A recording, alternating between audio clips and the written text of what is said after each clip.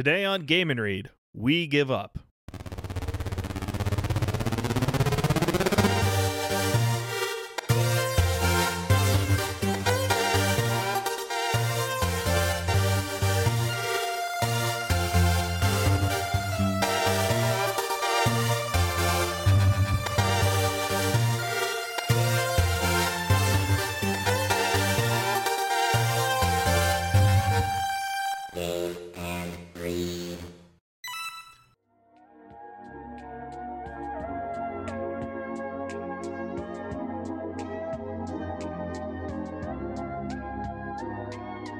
Hello and welcome to Game & Read. My name is Peter. And I'm Erin. And welcome to an unusual episode for us.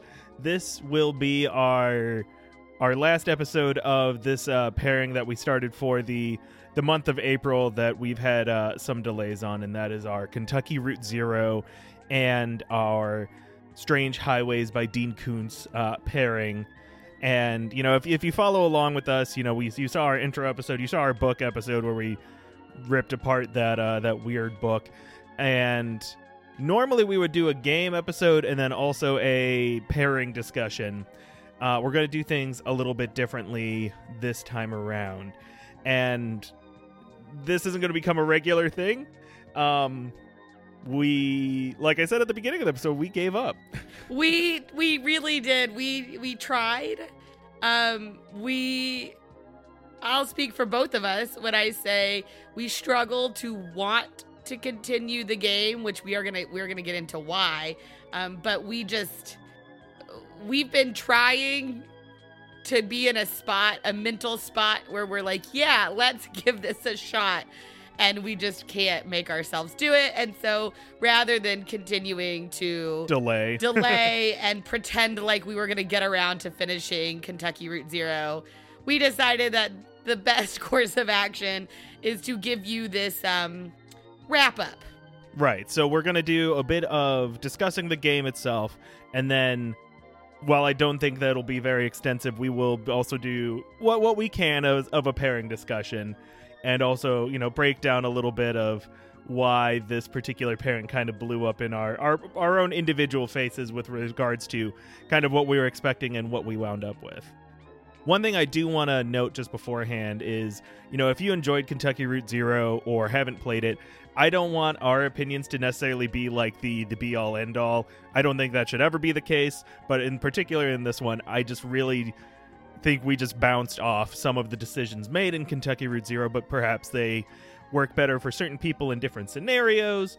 Maybe we just weren't in the right mood for it. We'll kind of get into that during the game, but while I think we will be very critical and maybe harsh at times to this game, I do think it has its own merits and probably some things that maybe we just totally missed in our own experience that led to us having a poor time with this game. But I just wanted to give that up front because I don't think it's completely devoid of anything good. And there are plenty of people saying the exact contrary to what we're going to be saying that this is a great story and a great game.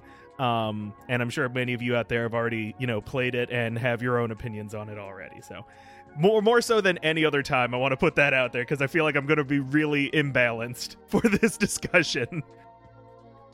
One other sort of administrative thing, if we can have administrative things on this podcast. We can. I give us permission. Is that I think we've said it explicitly before, but we are having a child. Today is April 3rd. Today is April 28th. It's a day in late April. I am due in mid-May, so baby could come at any time. And that being said, we are going to have a huge adjustment in our lives with the addition of a new member of our family. So the pairing episodes are going to slow down. Right. Instead of being on a mostly monthly schedule or something close to it, we're still kind of assessing what it'll be, if we're going to just completely take a break until we feel comfortable starting it up again, or if we're going to kind of go a more sporadic route. We're kind of in between on what we want to do with that. What we do know is that we want to keep Friday Reads as a weekly or at least very regular podcast. We're going to continue to shoot for weekly. again, we'll have to see once baby's here if that's feasible, if it's every other week, but we will still be putting out Friday reads on a regular basis, even if our pairings are sporadic and slow and maybe gone for a little bit. Yes, yeah, the time spent on Friday reads is much more feasible than the full pairing with regards to us playing, the whole thing and reading the book and being ready to fully discuss for over 3 hours is a lot different than just a check-in of like, hey, what you playing, what you reading, which even when we are busy, I think I'm still going to make time for some video games, and Erin's definitely going to be reading plenty whenever she's conscious and, has a hand free and the other one holding a baby. So I think we're going to keep that going as long as we can. So never fear, Game and Read is still here. You just had to do the rhyme? I just had to do the rhyme. I had nothing after that. I just thought the rhyme was fun. We're still around.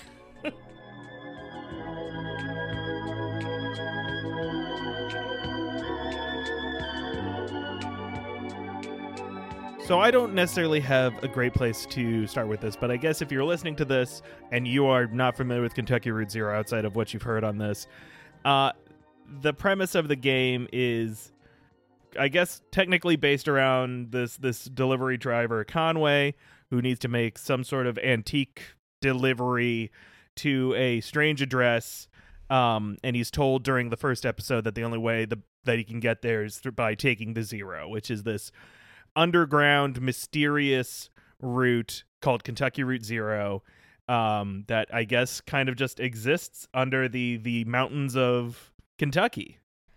Yeah, it's very unclear who knows about the Zero and who doesn't. And I will say, I'm going to jump in and cast the first stone, that I think that is one of my issues with the premise of the game. I think it's really cool that there's this highway that runs under Kentucky, and it's like mystical and magical, and no one really knows what it's about. But it feels like everybody knows about it except Conway, but then no one knows how to get on it. It felt very, we know it exists, kind of. Like they couldn't decide who knows what.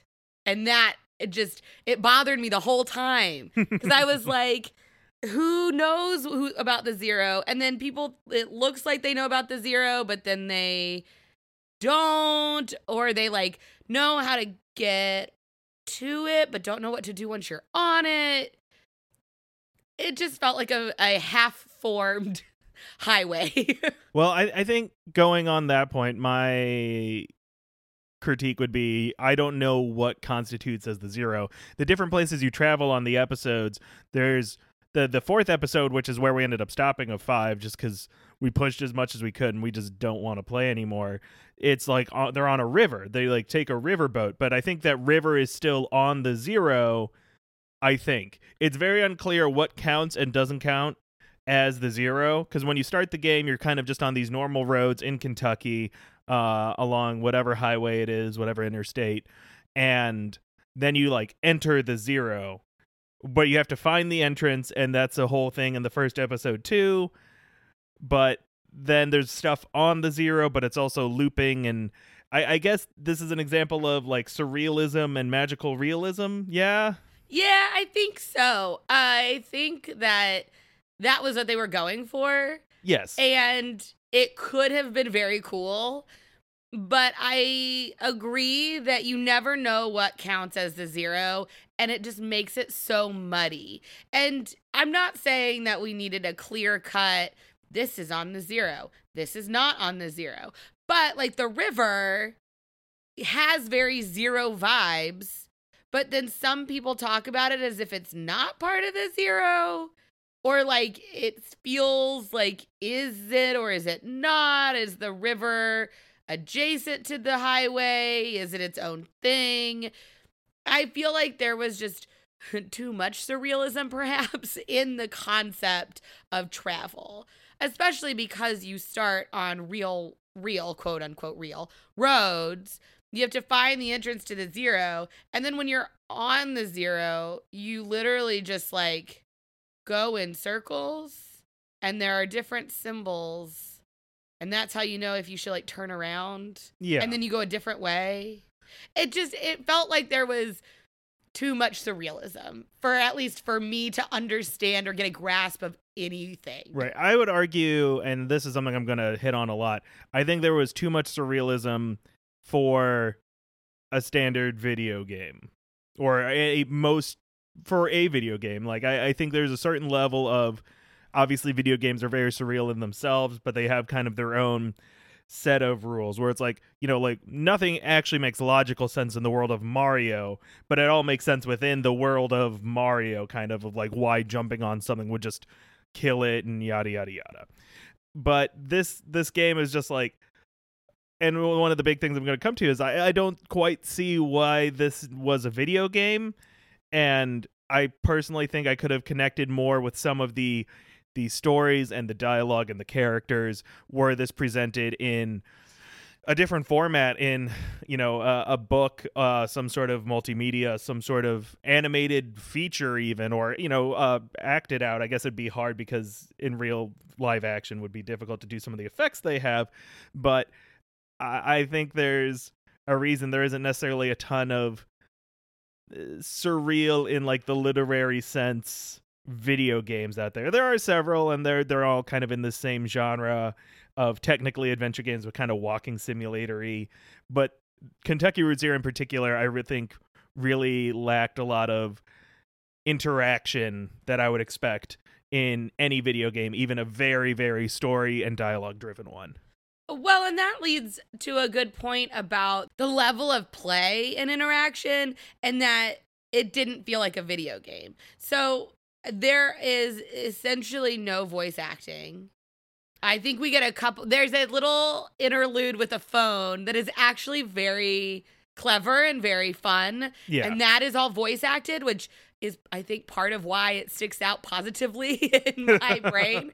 But for the most part, it is a quiet or silent game, and you are reading pages of text. Yes. Like, I do feel like I should be able to log this in my Goodreads as a book.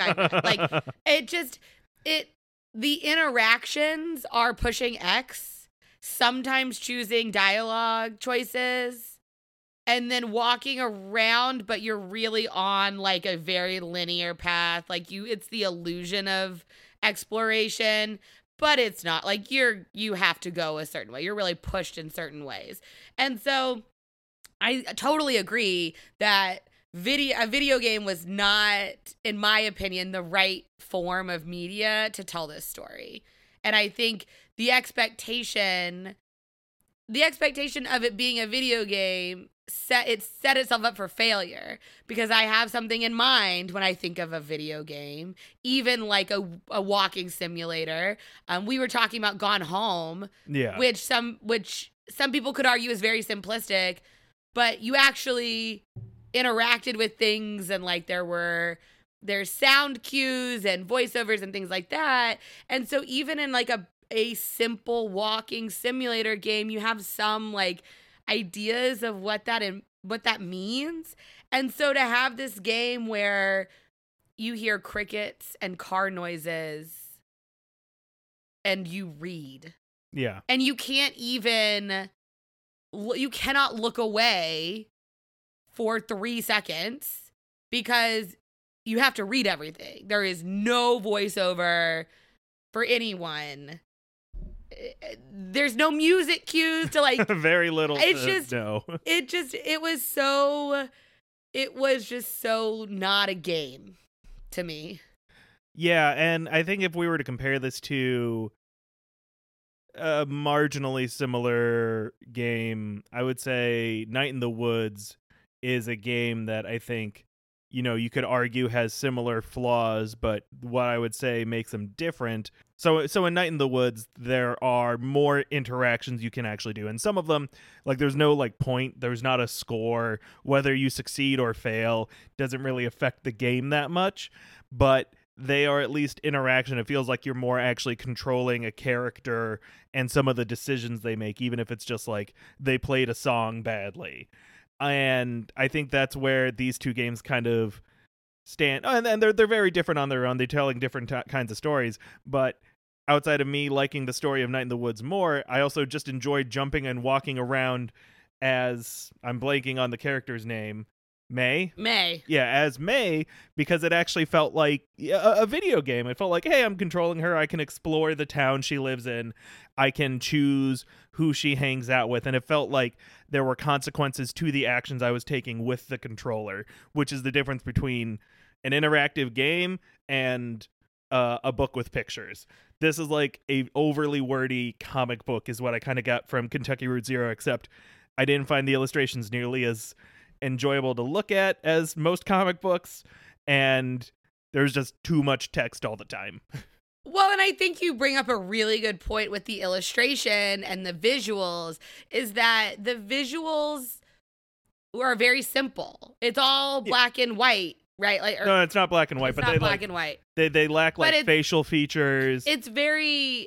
It's like broken down into more simplified shapes. It's not all black and white, but there's a lot of black and white. Yeah. There's a lot of like... It's dark. It's simple shapes.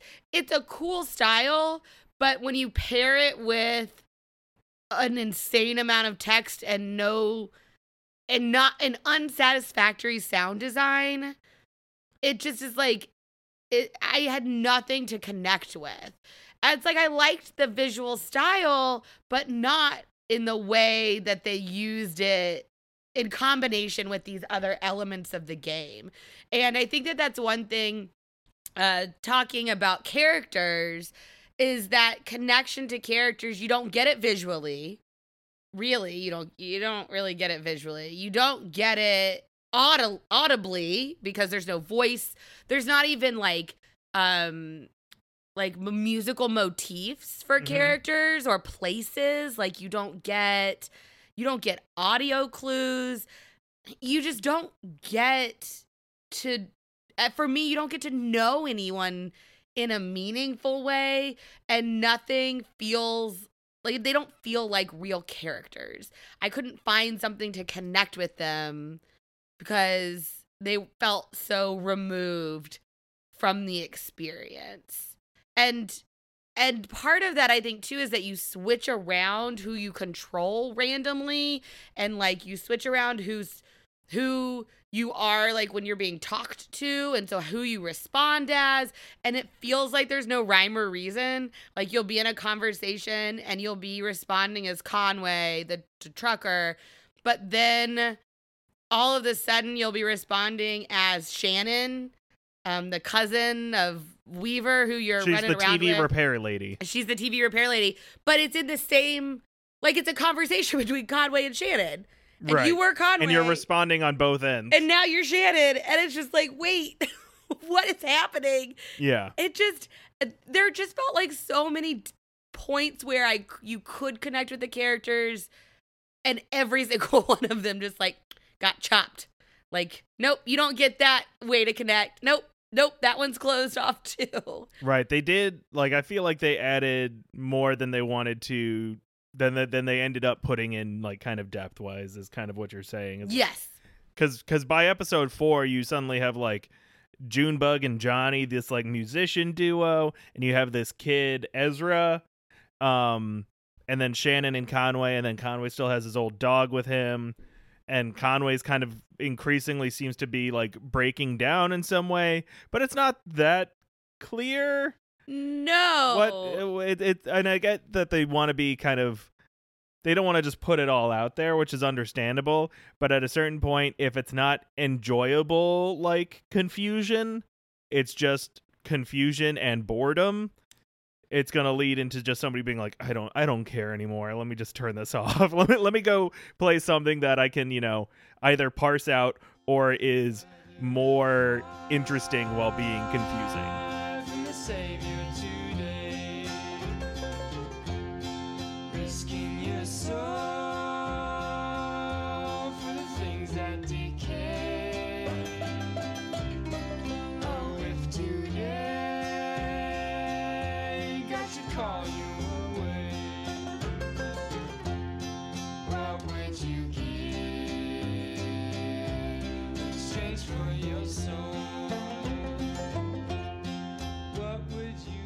One aspect of this game I also was disappointed by.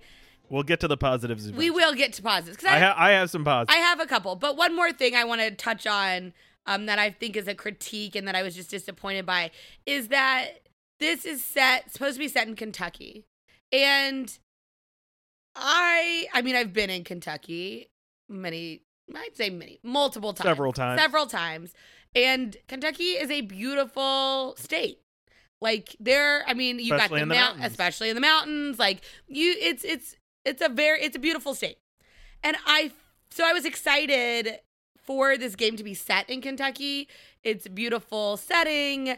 If you think about like the kind of the Southern Appalachian culture, I had listened to some of the soundtrack of Kentucky Route Zero, and there are a couple like actual songs, and they're like Americana bluegrassy, like cool songs. I don't know where the music I've been playing in these episodes.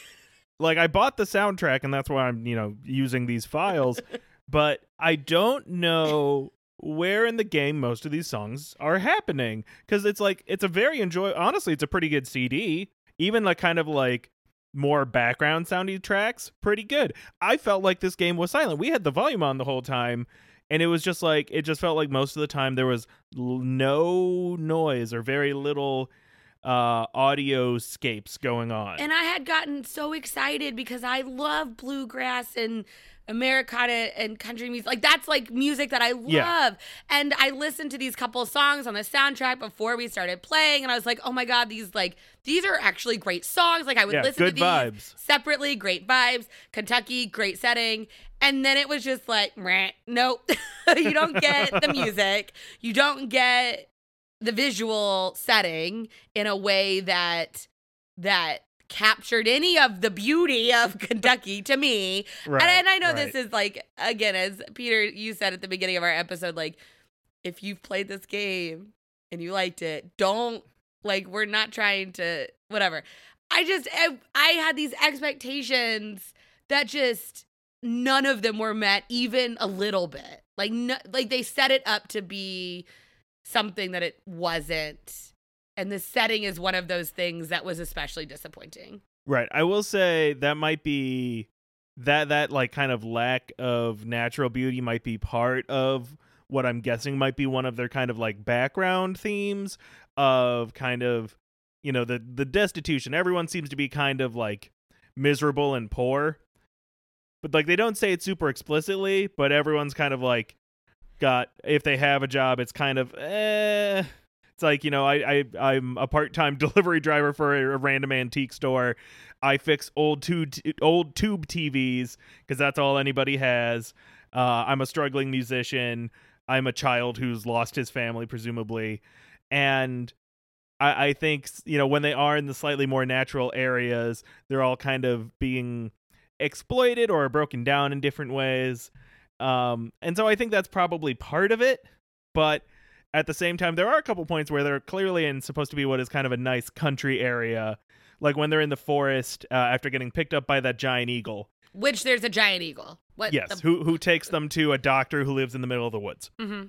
And then it's like, oh, they are in the woods. And that looked kind of pretty, but it wasn't really, for the amount of work I'm sure these folks put into it, I just feel like I didn't see something that really communicated that to me. So that maybe that's not what they were going for. I don't know. Well, and I would argue that if they were going for this like starkness and like the environment being exploited and it being, indication of the socioeconomic status of the area and just like what's going on, I also think that's flawed. But like as someone again, like I've been in high school, I went on mission trips, whatever. One of them, the one I went on, I went to the Appalachia region. I worked for AS Appalachia Service Project, whatever. And we worked in neighborhoods and areas and hollers that like were incredibly low income. Yeah. And guess what? yeah, there's some like natural, like there's strip mining. We saw strip mining. We saw that kind of stuff. But there's also a lot of natural beauty still. And I think that this idea that you're using the landscape to show how depressed a community is economically, that you're like, oh, I'm going to take this landscape and just like, it's going to reflect this terrible economic depression, I think perpetuates this idea of like the hillbilly, poor, coal country like that's a very real like stereotype. Look at J.D. Vance, right? Like hillbilly elegy.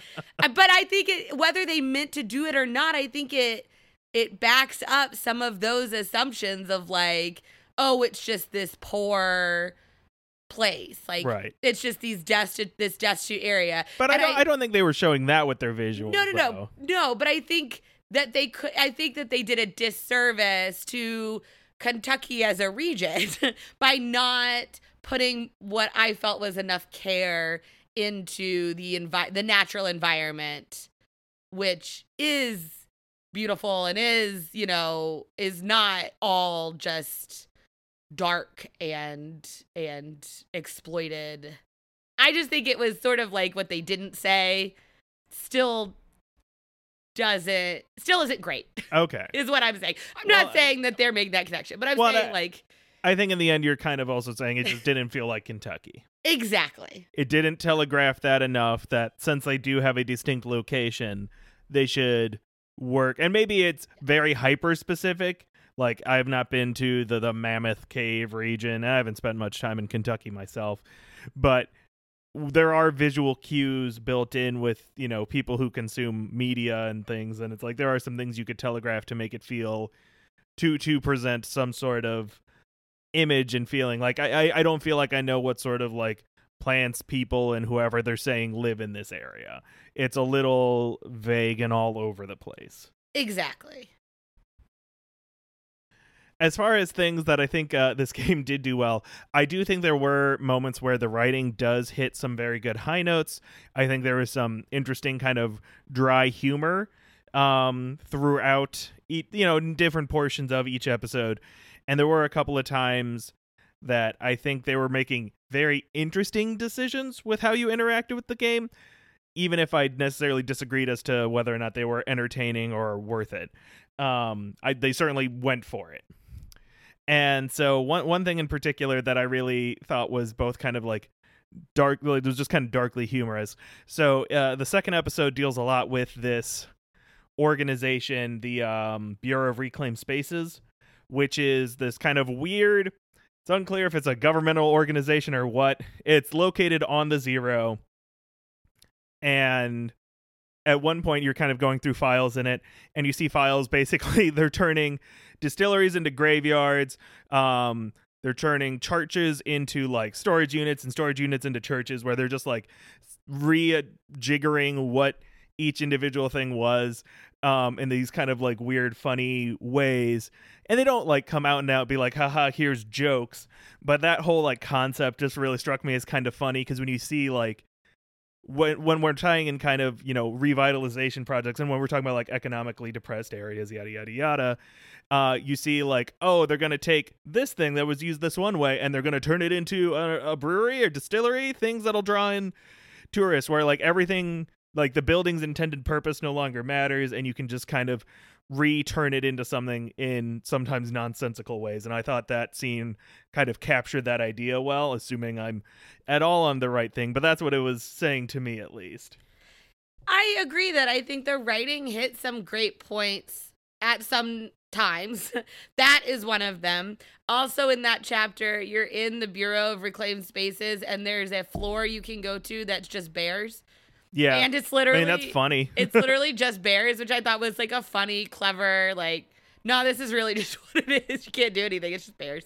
And then some of the dialogue I did find interesting.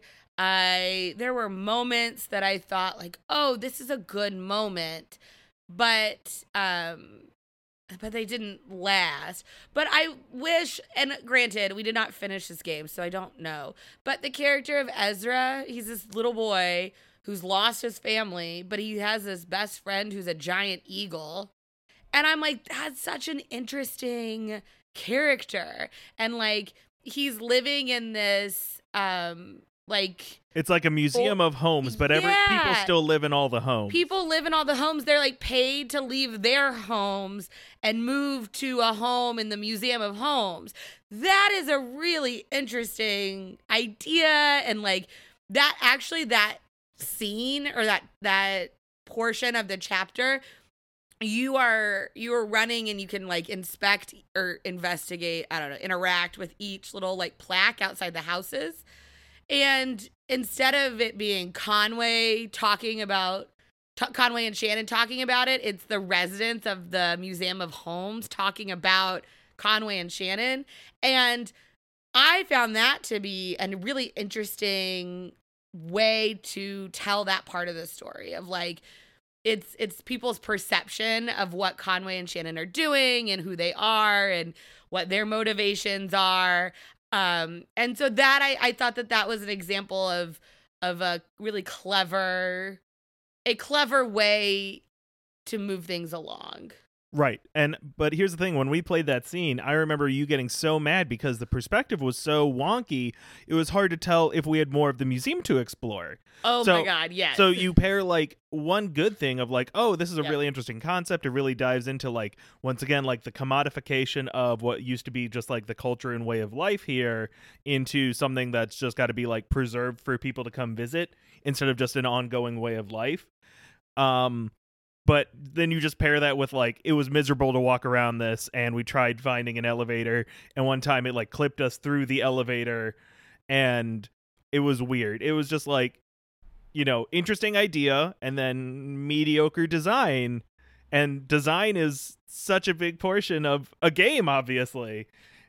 And when all the dialogue is reading, it makes the design even more important. And reflecting back, I think I would have enjoyed that a lot more had I been able to like control the camera, because you can't control the camera. Yep. Like you're just standing there watching the text scroll upward. So frustrating because I couldn't figure out like, can I go around this corner? Is there more? I can't see. I'm trying to move, but I can't move where I think I'm moving because the camera's at a weird angle.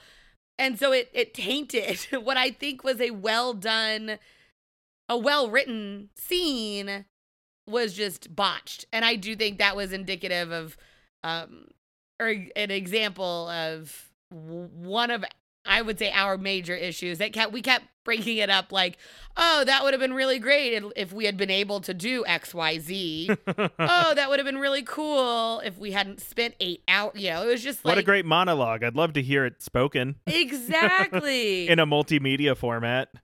Exactly. So it was. I think it paired some really great moments with just crap design or this massive blocks of text or things like that. Yeah, well, and I think that really just comes back to it. It's like this game has a full one-act play in it where you just are sitting there and you're technically a character in the play, but you're also a character that doesn't have any lines nor much in the way of stage direction. That was the moment. And you have to look in different locations for what your next prompts are, including the audience and the stage lights and the people talking on stage. That was the moment I knew we would not finish this game. Because that was the prologue to episode 3, I think. That was the moment that I knew there's no way. We literally sat there for 30 minutes, I think, 45 minutes, something like, it was a long time. It was a full one-act play. And it was a full play. And you don't know what you're getting into when you start that interlude. And so we were just like, can we get up and leave? No. Can we look around? Sure. We can. Oh, look, that popped up. Will that move things along? No, not really, but you need to click on it because for some reason they want you to know this fact. It was just so frustrating. Yeah. Well, and part of me is like, I imagine, what if this was written just as like kind of a epistolary style novel where they do have all these different, because you're encountering things like files, computer screens, plays, art pieces, sculptures, just spoken dialogue. And part of me goes like, oh, I think this could have been a really neat book, like an interesting book, a kind of epistolary style book. And I guess they didn't want to do that. They chose video games as their mode of expression, but I'm not sure what putting it in a video game added to the experience, and I think it detracted some of the experience. I guess the one thing of having a video game adds is that you can put in a lot of side details that are optional and some additional choices along the way, and maybe they did, but at a certain point I wasn't that interested with them because there wasn't anything drawing my interest to them. I wasn't invested enough to explore any of the potential bonuses or side things going on. Yeah, no, it's like I want these guys to maybe work with some people who are a bit better at programming games or like designing gameplay experience where it's like, hey, you actually can move around and do a thing. You can control it. Because this is like, it's just you control going through the motions, and those motions are scrolling text, moving from point A to point B, and that's about it. This world is not my home. I'm just passing through. My treasures and my hopes are placed beyond the blue. Many friends and kin have gone. I mean, I don't have a ton else to say. Like I said, we got through, so it's 5 episodes total. We were like halfway through episode 4, and that's when we kind of just set it down, and we haven't picked it up in a week at this point. It's just like, yeah, I think we're done here. But that's Kentucky Route Zero. It's a game, and I think, you know, maybe if I had been playing it on my own and was a bit more prepared for it to be really text heavy, I could have enjoyed it. But I think I was expecting it to be not snappier, but just like a little bit more entertaining. And I don't think everything needs to be like, you know, a gas. It doesn't all have to be like fun, but dramas are still entertaining. Books about people being sad can still be entertaining or some way, or at least hold your interest. And I feel like this just really couldn't do it for me. And I really wanted to. I didn't pick this out of like spite. I really wanted to like it. I was expecting to like it. And I'm just, you know, pretty bummed with my experience with it. I agree. I wanted this game to be great. I was intrigued by the premise. I think that it just wasn't executed in a way that I could connect with at all. There were no characters that I felt especially like interested in or invested in. It just didn't do it for me. So maybe it might do it for you, listener. It might. Clearly it did it for a lot of people because this was a highly like applauded game when it was all finished. You can find a lot of articles about people saying it's like one of the best games of the decades and that kind of thing. And so I'm sure that it connects with some people. And one thing that is clear, I think, from us doing this podcast and one of the points of this podcast is that media will connect with different people in different ways. And this is just one that for us happened to flop grandly. Yeah, completely not what I was expecting. Now that we have dissected, eviscerated, our vivified book Strange Highways by Dean Koontz and our game Kentucky Route Zero, let's talk about them as best we can in relation to each other. You know, the thing these two had the most in common was that I thought I was going to like them. I was going to say, the first thing that comes to my mind about a commonality is that we were sold a different bill of goods. I did not expect the book or the game to go the way they did based on what I read about them beforehand. So they have that in common. My perception. Exactly. Yeah, really, they don't have a ton in common. Their location is slightly similar in that they're both kind of Appalachian adjacent. Obviously, Strange Highways is, kind of the Pennsylvania part of it, but it's in the hills because there's coal mining and all that stuff. So it's definitely in the kind of the Allegheny region, whereas this is more in the, Appalachian, eastern Kentucky. Mm-hmm. Is that where Mammoth Cave is? I'm going to find out. Yeah, I guess we should have looked that up since it's relevant to this game. It's got to be in eastern Kentucky. No, it's in western Kentucky. Really? It's in western Kentucky. I mean, technically it's closer to like central Kentucky. Okay. It's essentially just north of Nashville. But it's still in like hilly areas. Oh, 100%. Yes. Okay.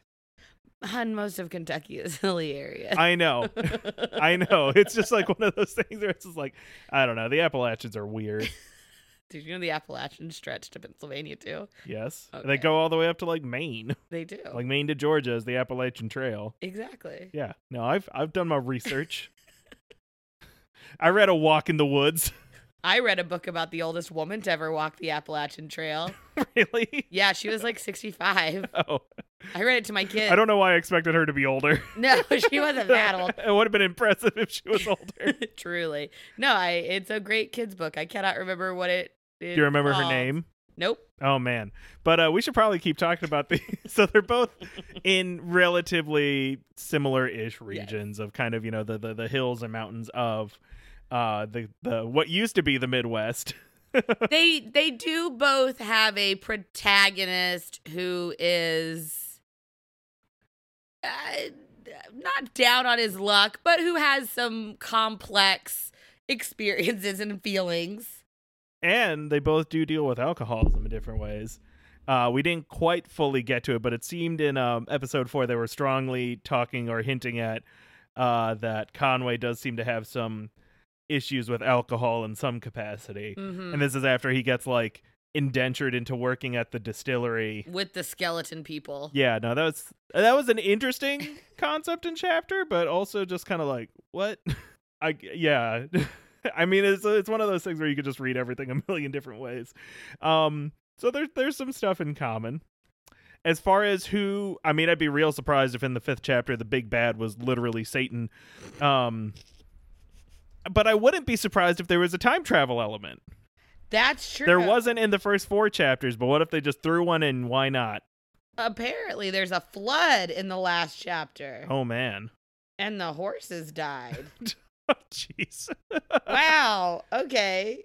So no devil, no Satan. Okay. No one crawling upside down on the ceiling. This is great podcasting right now.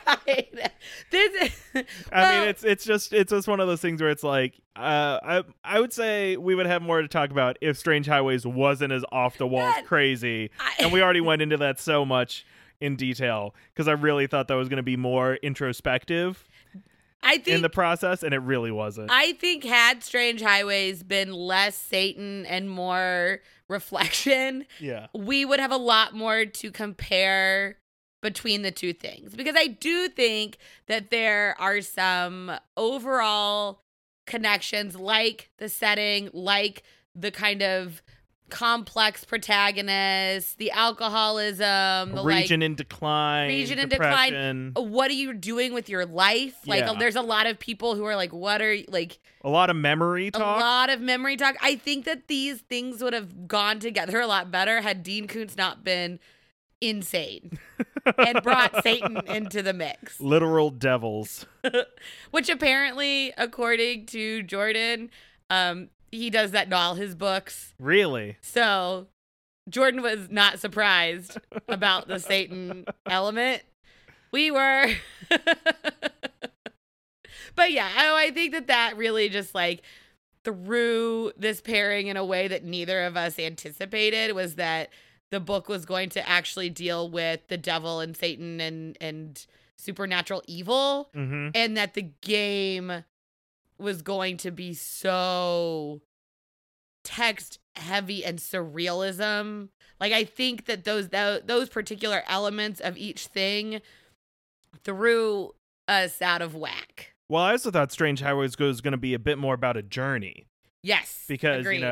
At the beginning, and then he suddenly is at the crossroads, and he literally talks about like these strange highways that pull him in different directions. And I thought it was going to be kind of like I keep bringing up, like, I thought it was going to just be a bit more introspective, but I thought there was going to be some like travel, or at least kind of mental travel involved. But really, it stayed hyper local to the two towns where it takes place. Whereas at least Kentucky Route Zero does live up to that, in that it's about this kind of weird meandering journey with probably a minimal payoff. It's like, what's in the truck? I don't know. They never really bring up what's in it. So it's kind of one of those, like, is it a mystery or is it just something mundane? Is it just like a nice armoire? What's at this address? The like 1 Dogwood Avenue or whatever. Who knows? It's just a non-pairing, and that's why we give up on this particular one. And I think that's one of kind of the parts of this project, this experiment in podcasting that we do, that we don't read and play these beforehand most of the time. Occasionally we recommend something that I've already played or you've already read, or vice versa, and then we find something that goes with it. And those are ones where sometimes we can find a lot of like on paper similarities, but not a lot of thematic similarities. And in this one, we're like, hey, these both sound pretty interesting in concept. I've been meaning to play this game at some point. Dean Koontz, he's a pop lit guy, but why not? Let's give it a shot. We like to read, a lot of stuff, and sometimes that means airport books.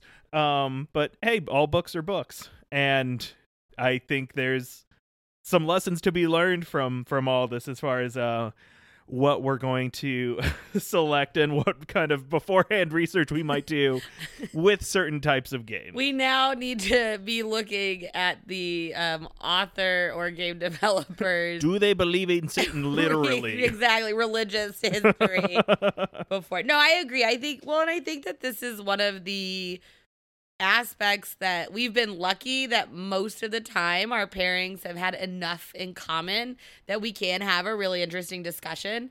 There have been a couple that have flopped flopped, but not so hard. And I think that's just one of the aspects of talking about these two kinds of media together. And it's fun when I have already read the book, and so, or you've already played the game, and so we do have that information and can try and find a really great pairing. But it's the risks of our project and the limits of our reading and gameplay time that we don't pre-approve or like preview by literally playing or reading our books and games ahead of time. So, we were bound to have one that was a true train wreck. It just happened to be this one. Well, I mean, we had one that we technically didn't finish, and that's why I did this episode True. to avoid it. We never finished our pairing of The Eye of the World and Divinity Original Sin. Even though those are excellent pieces of media. They're both great independently, but honestly, there wasn't a whole lot to discuss there. And I think we just had some personal issues come up, and that's why we didn't end up recording it at all. But that's kind of our only incomplete pairing. Yep. And while I fully recommend Divinity Original Sin. And oh my God, I love if you that like game. big fantasy books, Eye of the World was good, and it turns into a very, very big fantasy series. So they're both good on their own, but I just don't think they blended well enough for us to really get, a nice talk out of it. So I'm going to chalk this up as a failure number 2, but at least we finished the episodes. Woohoo!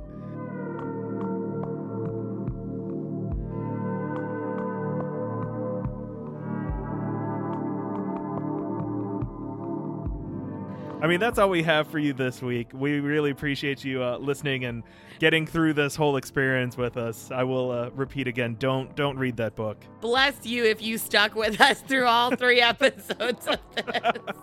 But you can find all of our better episodes, as well, episodes about better things. Maybe you like this one.